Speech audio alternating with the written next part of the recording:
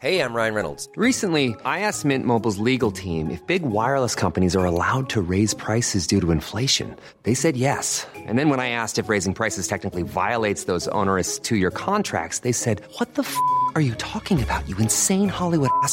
So to recap, we're cutting the price of Mint Unlimited from $30 a month to just $15 a month. Give it a try at mintmobile.com/switch. $45 up front for 3 months plus taxes and fees. Promo rate for new customers for limited time. Unlimited more than 40 gigabytes per month. Slows full terms at mintmobile.com. Hey, Dave. Yeah, Randy. Since we founded Bombas, we've always said our socks, underwear, and T-shirts are super soft. Any new ideas? Maybe sublimely soft. Or disgustingly cozy. Wait, what? I got it. Bombas. Absurdly comfortable essentials for yourself And for those facing homelessness. because one purchased equals one donated. Wow, did we just write an ad? Yes. Bombas. Big comfort for everyone. Go to bombas.com/ACAST and use code ACAST for 20% off your first purchase. Hello and welcome Hello. to... Oh, you deliberately screwed that up. That was so deliberate. Oh, no, but it's only the pressure of knowing we'd got it right. Yeah. It was too much. Just once. Yeah. We couldn't keep it going. No. Hello. Hi. Hi. Hi, David. And welcome How are you? again. I'm good. Tim, to Stalking Time for the Moon Boys. We've got to be quite quick in this one because Tim is off to see Mary Poppins. That's right. No, I know to see the play. The play? Yeah. Yes. What do you think I thought I meant? I don't know, people might not... The film, know the new movie. Or the woman. I thought I might think I'm going to see Mary Poppins. Yeah. I thought people might have thought, that you were going to see a fictional character. No, I'm going to see a portrayal of the play starring my youngest son. Well, starring. My youngest son is in it. Yeah. Well, he's a chimney sweep. Don't do him down. But, so anyway, you've got to go and see Otis be a chimney sweep. Yeah, exactly. Is he the chimney sweep? Dick Van Dyke. Do you know what? I don't actually know. I just know he's a chimney sweep, and I think there's a few of them. Are you? How old is Otis? He's. It would be really funny if I just said 28. Because it always is funny to say that. Quite funny. Yeah. If the timing was right, it would be funny. Well, if I did it instantly. I think you put too many inverted commas around it, to be honest now. But he's 34. That was quite funny. That was quite funny. I wasn't expecting it. I was drinking water and I nearly choked. No, he is 63. No, it's really not funny. Are you sure? Yeah, I'm pretty sure. All right. No, seriously. I want to know how old he is because... Okay, I'll tell you. Okay. You're going to do it again, are you? You're definitely going to do it again. I'm not going to do it again because it's not funny. Okay. 36. It's so not funny. So I'm going to assume that he's old enough to talk it's to awful you because he about listens to his this. school. He listens to this. He'd be funny about it saying, so he's 66. It's still really not funny. He's old enough to talk to his dad, A, about how a joke after a while starts to not work, and B, about what he's doing in the school play. Yeah.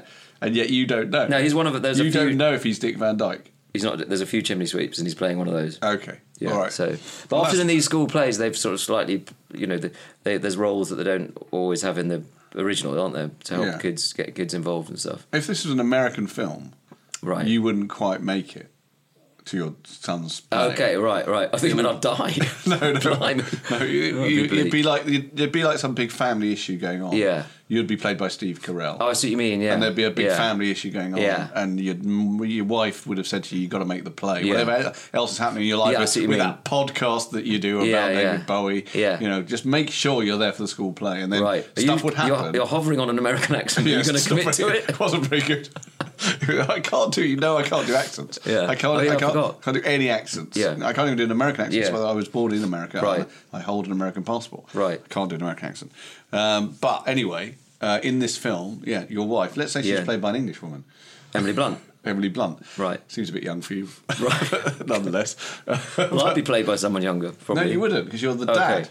Oh, I see. You're a dad in this movie. Right. And my point is simply that it's often the case in American films. Yeah. That the key moment of them either making it right with their family, the problem that they've had, or not making it right, is that they turn up or they don't to a school play. Yeah, and right. So, but I will get there, which is why we're rushing this. We're not rushing it, but we're going to do it. It's like rushing. But although you talk about rushing it, I'd like to see your face when Otis is crying. And you have to say to him, I just wanted to do the 66 joke. Just one more time. I'm sorry, Otis. Can I, genuinely... he says, can I get my pension? Genuinely, do you want to know how old he is? I think that should have got a bigger laugh. Sorry, I was too busy thinking.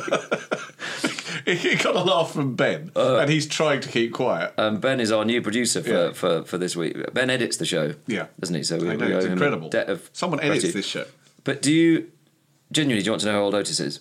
Oh, fuck off! Yes. Shall I tell you? Yeah. Yeah. I'm genuinely in two minds about this, and it shouldn't matter, should it? But it's becoming one of the most important decisions I've ever made. So, how old is Otis?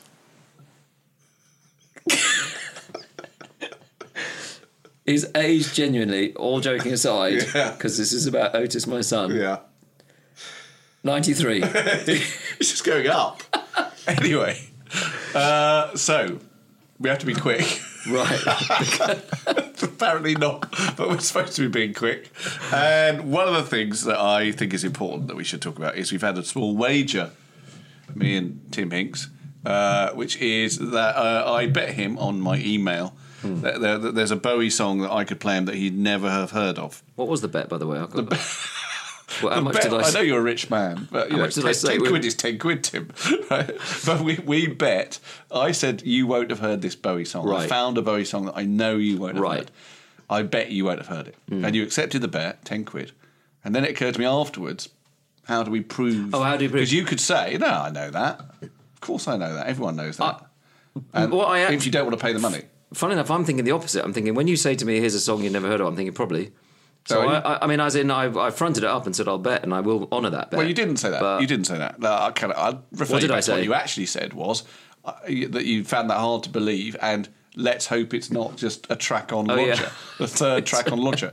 But anyway, okay, so you've got this track. So are you still? Okay. We've still got the bet. Yeah. So I suppose I'm just going to have to say I'll be really honest. Okay. If you play it, I believe you. Right. Do you? I believe you will be honest. Yeah. Okay. Yeah. Okay. Good. I mean, to be honest with you, I just think you definitely won't. That makes me more likely to be honest. If I was any, it's more likely that you might contest whether it is a track. Oh, that's okay. Okay, so I'll play you a bit of it. I mean, there's two tracks actually, but I'll play you a bit of it. Hang on, see if we can get the bit that actually sounds. I would love like this. A track. Here we go. I would just love this to be Lady Stardust. Here we go.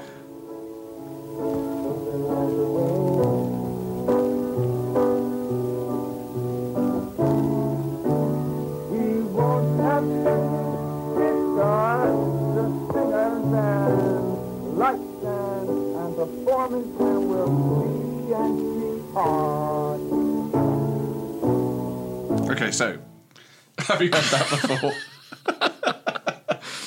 I have never heard that before. Okay, you owe me 10 quid. Is it a song? As you said, is it actually... Because I thought it might be like at the end of, let's say, Earthling or something. Right. And you'd found something interesting about it and you bet I haven't heard it. Yeah. Which could be true, because I don't know if you know what the last track on Earthling is. No, I don't. No. So can we say we're evens now? No. Oh, right. Because I didn't accept that as a bet. Okay. Yeah. So are you £10? Yeah, you owe me £10. That's... You're going to actually pay the £10. The thing about... Or you're going to say it's not a song. I mean, that is a fair point. Maybe I worry that it's not a song. It sounds like it's a demo. Yeah. But you're saying it was released as a single. Well, no. Well, I'm on not vinyl. saying that. I'm saying it exists on vinyl, which is very weird. I've seen pictures of it, and I'm saying that it's track listed, as it were, on Pushing Ahead of the Day. An actual... So is that a Bowie song? Yeah. I mean, I have to also say I thought you'd be more excited. Well, I suppose I think that's the issue, which is I'd be more excited if it was like a B-side. Let's say we're in that territory, and it was the B-side like of a conversation piece, right? And I thought, bloody hell, I've never heard that. And that's a proper song, and it was really. Whereas this seems like just something that would only exist because the internet exists. You know what I mean? That's true. And you're not going to be playing it at home thinking, I really like this song I've never heard before. Right. So I think you owe me £10. Also, something about it which I think is problematic. Oh, you're not going to pick that up. No, I'm not going to pick up on that. Okay. It's problematic, which is the song is called Velvet Couch. Now, as far as I know, there's no lyric in it that refers to Velvet Couch, and also, as we know, there's quite a famous song, again, not actually on any album, but quite a famous song by Bowie called Velvet Goldmine. Yep. And a film called Velvet Goldmine that perhaps we could discuss another time, the Velvet Goldmine film, which I quite like. Do you like Velvet Goldmine? Yeah, it's been a while since I watched it, but I think it's fun. And I quite like it. It's one of those films you think that at least it's covering a really interesting area and not many people do it. I don't think it's flawless, right? But it's definitely not flawless. One thing I would say about Velvet Goldmine is Todd Haynes, who's a very good director, I think. It does an amazing thing, which Right. is films about rock Yes. stars that don't get the rights to use their music are the shittest thing Yeah. ever.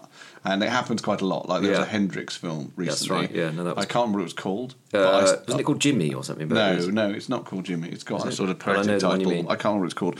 But I started watching it, and what it does, because I didn't realise until about 40 minutes in that they haven't actually got the rights to use any of his music, Yes. is it has him playing the Jimmy guy quite a lot in various bands. Right. Has Eric Clapton watching him and stuff like Yeah. that.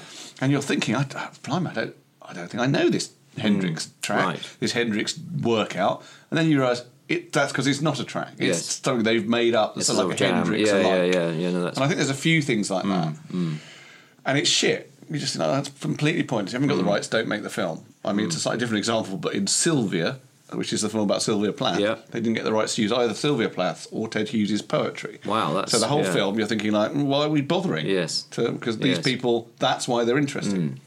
So the extraordinary thing about Velvet Goldmine is it's really about David Bowie. It's Yeah. a kind of the nearest thing we may ever get because he doesn't want Yeah. a biopic. Although I don't know if he can actually do that now that he's dead. Nothing to stop us... Well, we could do it. We could do it. Actually, But- I heard recently that Duncan was working on trying to stop it because Okay, there well, is talk of it happening. Right. But I see in a sort of Bohemian Rhapsody type way, a big film. Yeah, but, you mean? but they still, again, no, Bohemian Rhapsody, they had the music yeah. because Queen are involved. So anyway, my Yeah. point is that Velvet Goldmine is kind of a biopic of Bowie in a very kind of Yeah. sort of lateral way. Doesn't have any David Bowie songs in it. Yeah. And you don't mind that You much. don't mind it, yeah, no. Right, because it does a very clever thing, which is it uses songs by Cockney Rebel and other people, Yeah. sort of quite obscure Is there songs. some Roxy music in there? Is it? Yeah, I think there's Roxy music. There's also songs that they wrote. And actually, I'm going to play it. I'm going to play this song, which I actually really like, from Velvet Goldmine. So the character is called Maxwell Demon, I believe. Right, that's a poor name. isn't it? And there's one particular song. Yes, The Ballad of Maxwell Demon. Do you know that Okay, song? I would Let's have just have heard a it, very but quick yeah. listen to it, because I was obsessed with this song Okay. briefly. It's a very Bowie song. It's one of those songs we played them Who's once singing before. it then? It's sung by Jonathan Rhys-Meyers. Okay, Who right. plays Yeah, the yeah, yeah. character. Okay, so this is it.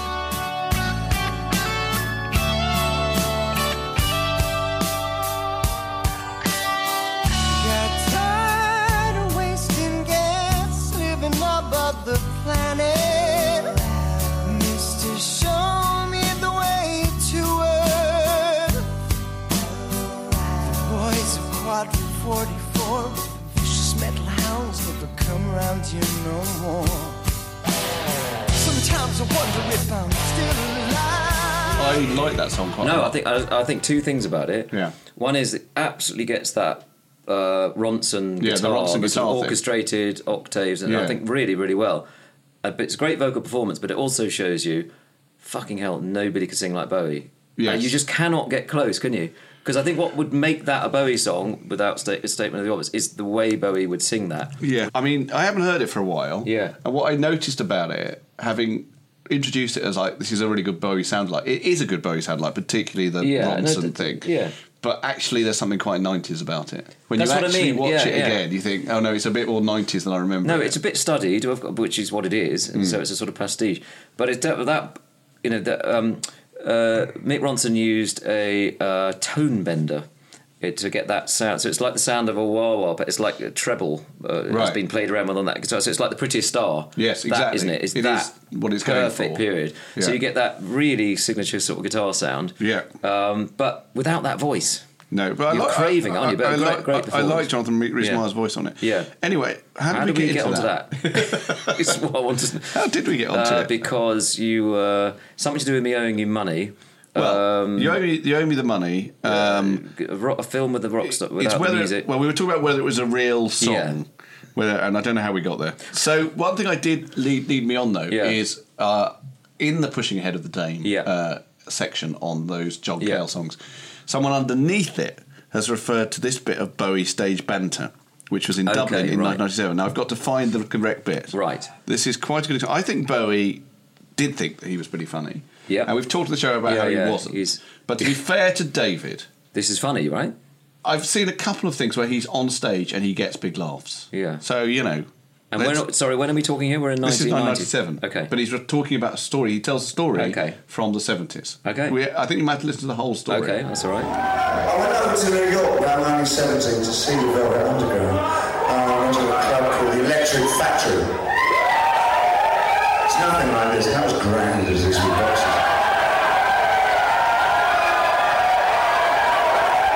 They came on stage and they were riveting. They were so cool. They were so great.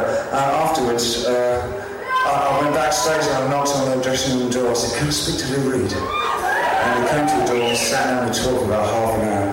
And I told him how much I loved his writing, and, you know, how just ultimately incredibly cool he was and all that. And it was so nice, and really acknowledged the fact and all that. And then afterwards I told a friend of mine in New York, I said, you know, Lou was great. He said, he said, "Where did you see Lou?" I said, "The Velvet Underground gig." He said, "Lou left last year." I said, "What are you talking about?" I said, "No, their lead singer's called Doug Yule. He looks just like him." It's brilliant, isn't it? That is brilliantly told as well. It's brilliantly told. It's a proper great funny story. It's a good story. It surprised me. I didn't know that was coming. No. He really does a good job. He really does a good job. It gets a proper big laugh. Yeah. Like, Yes, it gets a comedy club laugh. It gets a comedy club laugh, yeah, and he definitely tells it properly. Because I like the detail of it. Yeah. You know, I was really keen on Lou Reed. Yeah. Like, he sets up, I mean, we know this anyway, but he sets up correctly, comically, how much of a fan he was, what a big deal it was to go backstage and meet Lou Reed, how excited he was to meet him. But he also gives a hint. It's not Lou He also Reed. gives a hint of how well Lou Reed in this story took it. He reciprocated it. Yeah. So you're setting up the whole thing. It all makes perfect sense until he tells you that, and then it makes even more sense. You think, of course, it's Doug Yule. Can I just get a picture of Doug Yule up? Yeah. Because I don't know that much about Doug Yule. No, He's I a don't slightly know. forgotten figure. What is he? Just a look-alike? Is he? What? You know who he was? No, I don't know anything You about don't? him. No. Okay, so Lou Reed left the Velvet Underground before Loaded. Okay. You know Loaded? Yeah. Loaded is a really good album. Okay. I mean, it's got New Age on it. You know that Okay, track? I do, It's yeah. a But brilliant Lou's track. not in that? No, he's not in Loaded. Okay. And Doug Yule, who was just a bloke, I think, took over. And I have never seen what he looks like. Okay, here he is. He looks a bit like Chris Addison, I would say. Yes, I see what you mean, yeah. He looks like a sort of, fresh-faced... I mean, here he is now, but now that doesn't help. No, he doesn't look anything like Lou Reed there. No, he doesn't. That might not even be him, to be honest. That is him. Violinist. Yeah, Violinisto bio for Doug Yule. What does Doug Yule do now? I mean, Doug Yule, this is the bloke who took over from Lou Reed in the Velvet Underground, and no one has any sense of him at all, which is weird. I mean, I say no one. Yeah, he currently lives in Wallingford, Seattle. Hey, I'm Ryan Reynolds. Recently, I asked Mint Mobile's legal team if big wireless companies are allowed to raise prices due to inflation. They said yes. And then when I asked if raising prices technically violates those onerous 2-year contracts, they said, "What the f*** are you talking about, you insane Hollywood ass?" So to recap, we're cutting the price of Mint Unlimited from $30 a month to just $15 a month. Give it a try at mintmobile.com/switch. $45 up front for 3 months plus taxes and fees. Promo rate for new customers for limited time. Unlimited more than 40 gigabytes per month. Slows full terms at mintmobile.com.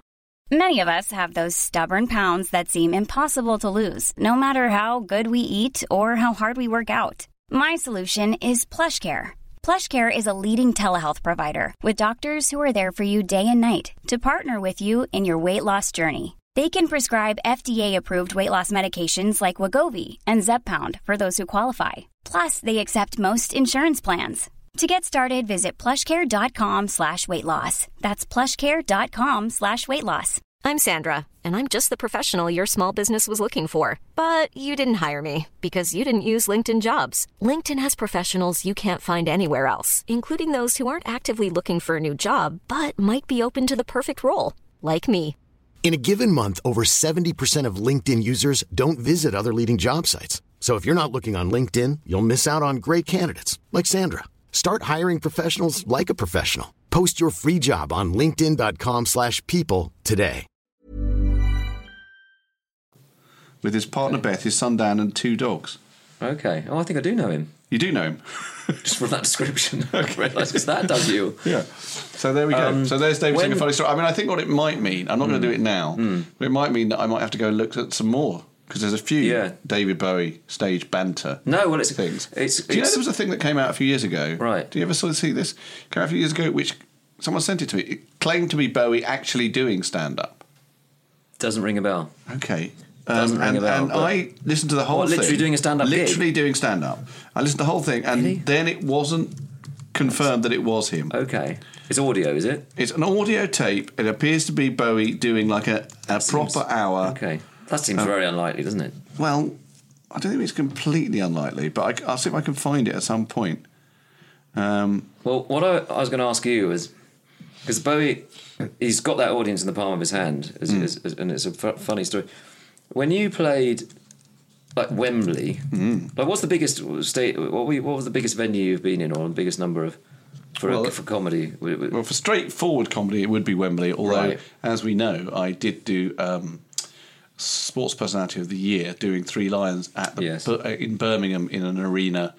I think probably what used to be the NEC, and there was probably more people there, and theoretically not comedy. But I sense some people were laughing. The straight comedy thing. Yeah. Obviously, when thousands of people laugh, that's a wonderful. You've talked about that. Presumably, when it doesn't land well, is that worse? Because Bowie had quite a lot of that. Did you ever have? You must have had moments when something didn't land. Yeah. In front of what? Yeah. 60,000. I don't know what. Well, no, not. How many people? Well, tens of thousands of people. Yeah. When it doesn't land. Yeah, it's terrible. Like worse than. Yeah. Is that as bad as it can be? The worst time for me was I came on to present at the Comedy Awards once. Oh, God. And did a joke about looking like Osama bin Laden. Right. That was either misjudged or just not funny. I can't remember the exact joke now. Right. I can't remember how it was phrased. Right. But it really didn't work. Okay. I still have nightmares about it. Do you? Occasionally, yeah. Because it felt just awful. Well, it was a combination of the fact that it was in front of an audience entirely of my peers. Right, yes, that's... and it was on telly and live. Right. It was terrible, yeah. When I occasionally write things down for this, yeah. I found something... So I must have said, when Paul McCartney tried marijuana, grass, in the 60s, he was in a hotel room with Bob Dylan and all sorts of people, and he basically smoked this, as you know what happens, you smoke I it. know what happens, right. Yeah. And he called over Mal Evans, who's the sort of roadie, for the Beatles, and said he'd got the answer. Like, I've got the answer, and can you write it down? Yes. So he dictated this thing. I know this story. Right, and then in the morning, or whenever he shows Mal, says, "Oh, by the way, this is the meaning of life. This is what you said," and it just says there are 7 levels. Yes. That's all he said. Yes. Which might be true, might not, but it's not much use to us, is it? I don't think. No, it's quite Scientology. Right. So, for example, it's not true at the Westfield. No. Well, now I think about it, because that's 3. Is it 3? The Westfield, West London, is 3 levels, I think. Okay, well, it's definitely, and also it would have been incredible if he knew about the Westfield in 1967. But there may be people might know of a car park or a building that is 7. Well, I'm thinking in Captain Scarlet. There's an episode of Captain Scarlet where there's something called London Car View, which is sort of a car park and sort of a viewing platform. And and that I think has 7 levels. So that's what he was. That's what he's talking about. That might be what he was talking about. Okay. Yeah, check it out, London Car View. If anyone listening knows of other places that have 7 levels, I'm sort of hoping not, because that means it's definitely that. Yeah, I'm hoping that's what you meant. But why are you telling me this? Well, because similarly, I've written down something which I'm interested in myself, weirdly, in what I've written down. Did you write it when you were high on marijuana? No, I didn't. Beauty and the Beast, 2 minutes 21, and I think what I've written is the whole of the 80s in one line. About Beauty and the Beast? This bit is the whole of the 80s. Okay. So Beauty and the Beast is recorded in 78 or 77, 78. And I've written down that this line is like, and I think I remember it roughly. Do you mean what he's... The way he sings it is almost like, this is what the 80s is going to sound like, but we're still at the end of the 70s. Okay. In that, that way that Bowie, as you know, was ahead of the wave back then. Yeah.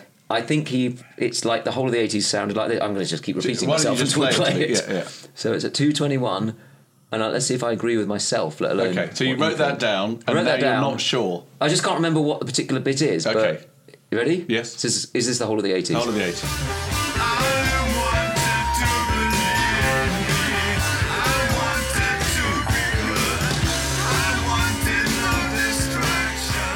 I know what I mean. What do you mean? What I mean is... I mean, it sounds very 80s. It's very 80s. It's What's got he that saying? slightly I wanted to believe, I wanted some distract, but it's that voice. Yeah. And I suppose the reason I wrote it down is because we remind ourselves sometimes that we are very serious about Bowie, despite...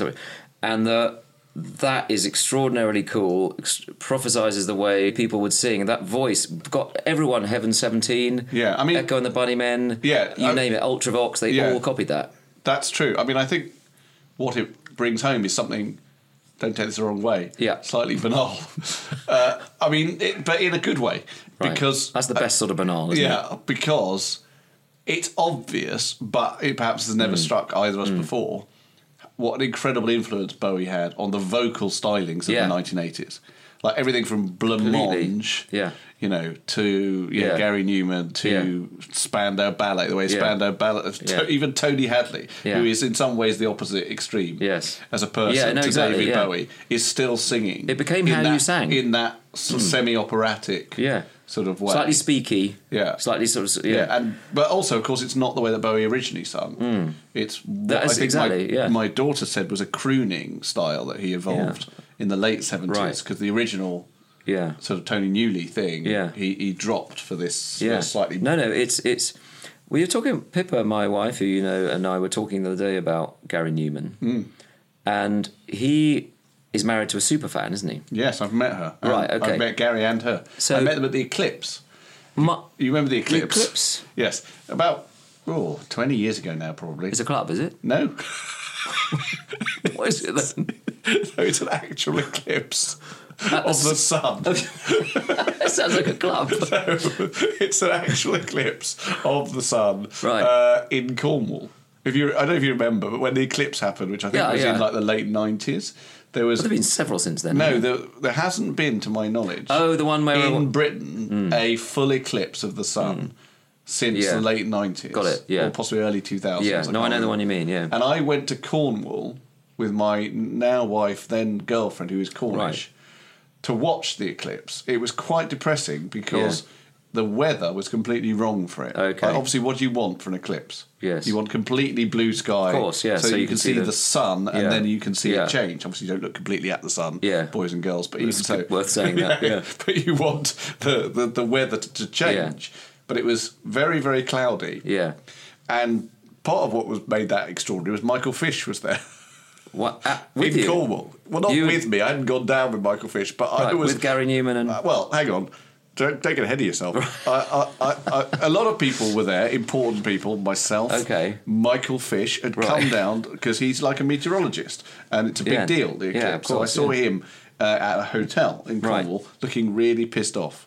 And then I thought, why is he so pissed off? Possibly still about the hurricane. Still fucked if he got that wrong. Yeah. But I think more likely, he's come all this way, and the weather isn't what he wants. Yeah. Anyway, so then me and Morwenna, I think we were coming back from the... By the way, everyone's looked at the sun, haven't they? We've all looked directly at the sun. I think so, yeah. Yeah, and you're okay if it's quick. It's got to be quite quick, That's not official advice, but you are okay, aren't you? Well, part of the problem with looking at the sun during an eclipse, of course, you are very tempted to do it because it's behind the moon. Yeah, You think it's got to be all right now. Yeah. I mean, I've looked at it, as you say, briefly, when it's like unencumbered by moon. Do you think, is there anyone... Do you think it's possible... What are you going to say? Well, I was going to say, is there anyone out there who is blind because they looked at the sun? Oh, I thought you were going to say...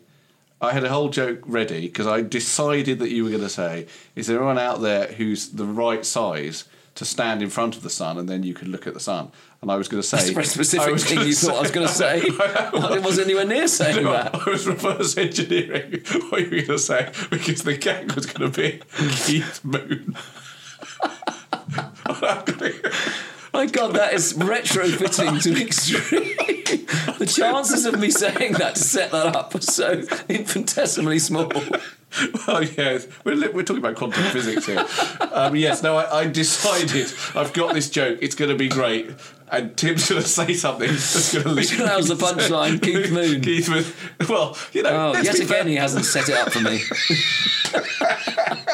To be fair to me, it's a podcast about music. We're talking about Eclipse. No, but... You start to say, I wonder if... Yeah, but the thing I'm going to say is not about music. It's about someone being tall enough to block out the sun. It's got nothing to do with... Also, he wasn't particularly tall. Also, he wasn't tall. But apparently you can look at the sun if Keith Moon is standing in front of it. Well, that's true. That's true of anyone. Yeah. So, what was the question? Can you imagine a rock drummer who might block out the sun? That was going to be my question. Yeah. Oh, he had a dark side, though. Hey? Forget the moon stuff. It's not working. Do you think anyone's actually looked at the sun and says, yeah, it's true, I just looked at it too long, I wish I hadn't? They've suffered. I don't know. No, I mean, I don't think you know, but no it'd be idea. interesting to know. Trump did it, didn't he? Yeah, because there was an eclipse in America after quite recently, because after He Trump looked directly came to at power, it. And he's got his glasses on, but there's a shot of him looking directly at the sun, and it's all one of many shots of Trump doing something stupid. Right. Although possibly not as stupid as trying to reverse engineer that Keith Moon joke. No, that was extraordinary. Yeah. That was playing the numbers game. Anyway, so to finally get to the point, I think we were coming back from... It is still quite impressive, because even though it was completely grey, the eclipse, it does go really dark for about a minute, and all the animals get confused. You can hear birds starting to sing, like the way they do at the end of the day or whatever. I didn't quite work that bit trying to set the scene. Anyway, we're going back towards a hotel in Falmouth. It's likely the worst opening paragraph to a novel ever. And a van is there just on the road, and the back of the van opens, and it's Gary Newman and his wife, who've come down for the eclipse. And they're just being really friendly and nice. And I've never met Gary Newman, but he said hello to me. Right. I think he might have known Morwenna, because Morwenna used to produce the Jack Doherty show. Oh yeah, of course. And the reason I'm bringing it up is that David Bowie was on the Jack Doherty show. It's a really brilliant interview. No, it's a really brilliant interview. Right. With and that's why I did it. And that's why I've got children. I've just realised this is an amazing moment. I've just realised it all come together. My whole life has come together. Despite the Keith Moon joke, which is, when I actually think about it, the reason I did the Jack Doherty show in 1997 is it was on Channel 5, when Channel 5 was a tiny bit cooler than it is now, and they used to have the Jack Doherty show as a regular show. And I did that show because David Bowie was on it, and I thought, oh, well, if David Bowie's done it, I should do it. That's where I met properly Morwenna. How lovely. She was producing it. And soon after that, we got together. Yeah. So Bowie is responsible. I should, at some point, maybe I should tell you how I met. It's not Bowie related, but how I met my wife. Well, tell me now. I mean, it's got no Bowie connection, but it's 1996, and I'm obviously single, and I'm going to an Arsenal game, and I got a phone call. Would it be in a text message in '96? I feel like it was text message. So let's say it was. From my friend Dave Dowding. Dave Dowding, yeah. I haven't seen him for a while, but he's a lovely fella. Yeah. Or Dave Ding Dong, as we called him. Right, you've always got a nickname. And he said, come to a party, we're going to a party. And I remember thinking, saying, I'm not interested, I don't want to go, I'm going to go home. Just sort of, not up for it tonight. And then he texted me saying it's in this particular road. And I said, I'm not up for it. But then I was walking back to the tube and crossed this road and said, that's the road. Oh, right. So I texted him saying, I think I'm actually on the road. And he said, well, you might as well come by. So I then went to this party, and that is where I met my wife. Wow. And that is amazing. And I met her, and a friend of mine was basically harassing her, not in a Me Too sense, but was just coming on to her a bit. And so she came over to me and said, can we chat? Can we talk? And that's when I met her. Yeah, and I knew immediately. So she made the first approach?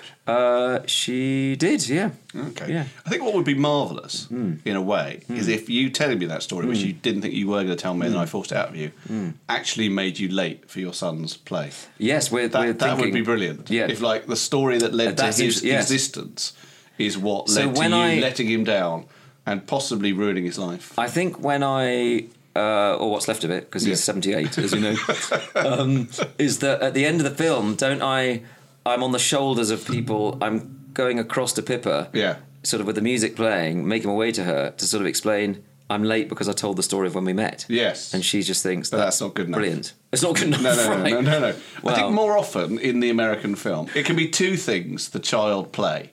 It can either be the moment of redemption, and so then the parents are there and everything's sorted. Right. But more often, it's the moment that the parent, and normally the dad, not always, hasn't quite got there in time. Yeah. And there's reasons for it, but at the end of the day, it's his fault. And that's what we're looking at. Yeah, but I'm going to go in now because I'm going to go in. You better go. Got to go. Tell you what. Ben has wanted to play the Langley School, and it fits because it's a school play. Right. The Langley School's music project version of Space Oddity. Okay. You don't.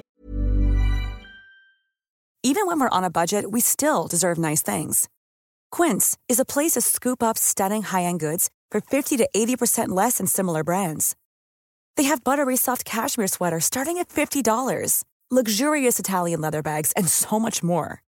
Plus, Quince only works with factories that use safe, ethical, and responsible manufacturing. Get the high-end goods you'll love without the high price tag with Quince. Go to quince.com/style for free shipping and 365-day returns. Know what this is, do you? Well, I don't remember it. Yeah, No, I but remember it. I remember it was okay. a big deal. It was refound a few years ago. Okay. It is amazing. It's a school singing lots and lots of different pop songs. And last week, you'll remember, we found a live version of Space Oddity in which David Bowie does the lift off very, very badly. So I think the question is, how do Langley School's music project manage it?